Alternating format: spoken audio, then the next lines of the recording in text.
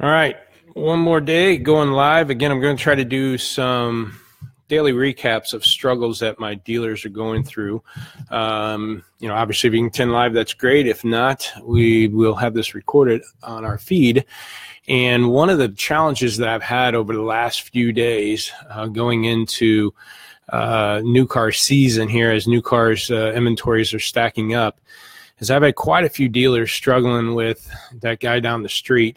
Hey, Eric, that guy down the street that's giving away their cars and throwing all the incentives into their pricing. So my dealer's trying to do a fair price and be upfront with customers, while the guy down the street's throwing in every rebate, so that customers aren't going to qualify. Some of these things is you got to be a recent college grad, own your own business, and be in a farm bureau. So basically, that buyer has to just graduated from college, decided to own his own farm, buying a new car and wrapping that vehicle to get that kind of discount that some of these dealers are showing.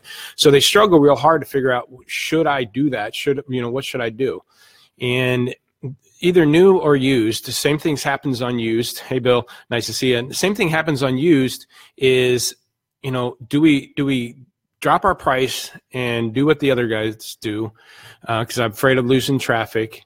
Or do I do what I feel is right and not be misleading with my pricing? And I tell the dealers, either step up or stand out, and new or used. And so what I mean by that, because either way, you're going to have to train your staff. And I'd rather stand out before I go any further, and not step up. But what I mean by step up or stand out and why you need to train, if you're going to step up and do those same kind of pricing and step up and price match those dealers, you're going to have accountability issue, and you're going to have to train your sales staff to overcome an upset customer and objections and things like that. The customers, once they get there and that price isn't the same anymore, you're going to have to train your staff on how to overcome those things. And I think that is, again, puts a bad taste in a lot of customers' mouths when they come into a store and the price is $1,500 higher, $500 or $1,000 higher than they thought or seen on the advertised price. Or if you decide to stand out, you're going to need to do another training session with your staff. And I was pausing because I seen Glenn, why would the price not be the same? So again, some dealers will put rebates and incentives that customers don't qualify in their advertising price.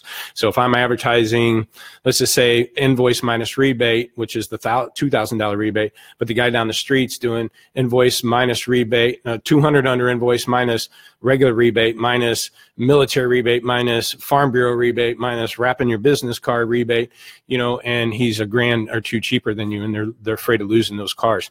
So, either step up and do that, which I don't suggest, but if you do, you're going to have to train your staff on how to overcome those objections, or stand out. And by standing out, obviously, there's things like what I'm doing right now. Let's do videos. Let's earn the customer's business. Let's do videos and describing both our cars and our services. Let's do videos on, what maybe the guy down the street is. Here at Jason Rice Motors, we don't do tricky things with our pricing on our cars. We want you to have a fair and upfront price. So when you get here, every price that we show you will be able to qualify for. There might be dealerships in town that have a lower price than us. But again, once you get into those stores, there'd be a lot of rebates or incentives that you don't qualify for. And we won't do that to you here at Jason Rice Motors or something like that. You got to be able to stand out, push that message out to customers, and be able to have your sales staff explain to customers too, but especially on TOs and customers that are going to leave.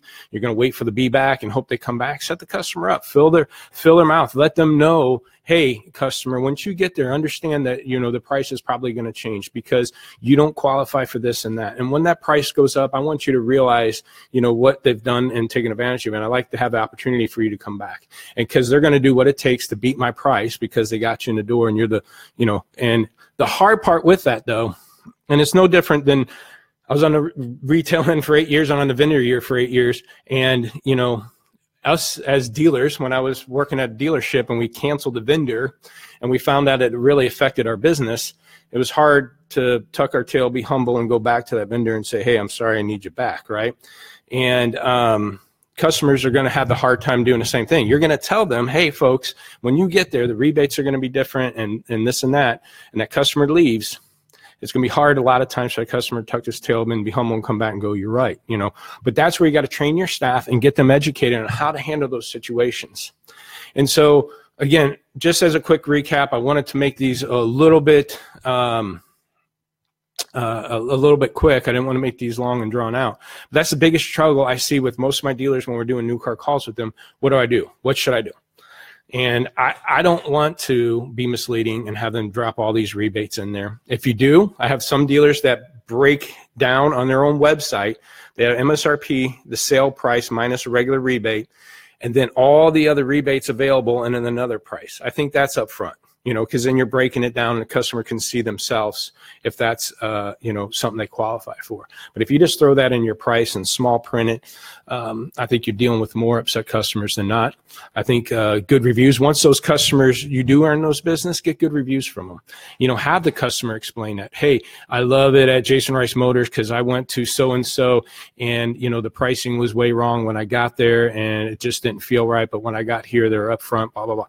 Get those testimonies, get those reviews, get those videos out there, again, to stand out. Because if not, you're going to be stuck having to step up, and then you're not going to have very happy customers, and then you're chasing all these customers, you know, down off the lot, off the ceiling, you know, peel them off the ceiling, and then hopefully calm them down, and then try to earn their business. So hope that's helpful. Again, new or used, step up or stand out. You either have to step up and compete with the price, and sometimes we just have to, especially on used cars, but you might not have to if you can stand out and justify why your price is where it is. So again, hope that is helpful. Do a quick one. Go on to Lot Pop Facebook, like our page. There's tons of other videos and tips there if this was helpful. Give me a call, 314-568-2754 if you have any questions. Appreciate your time. Thanks.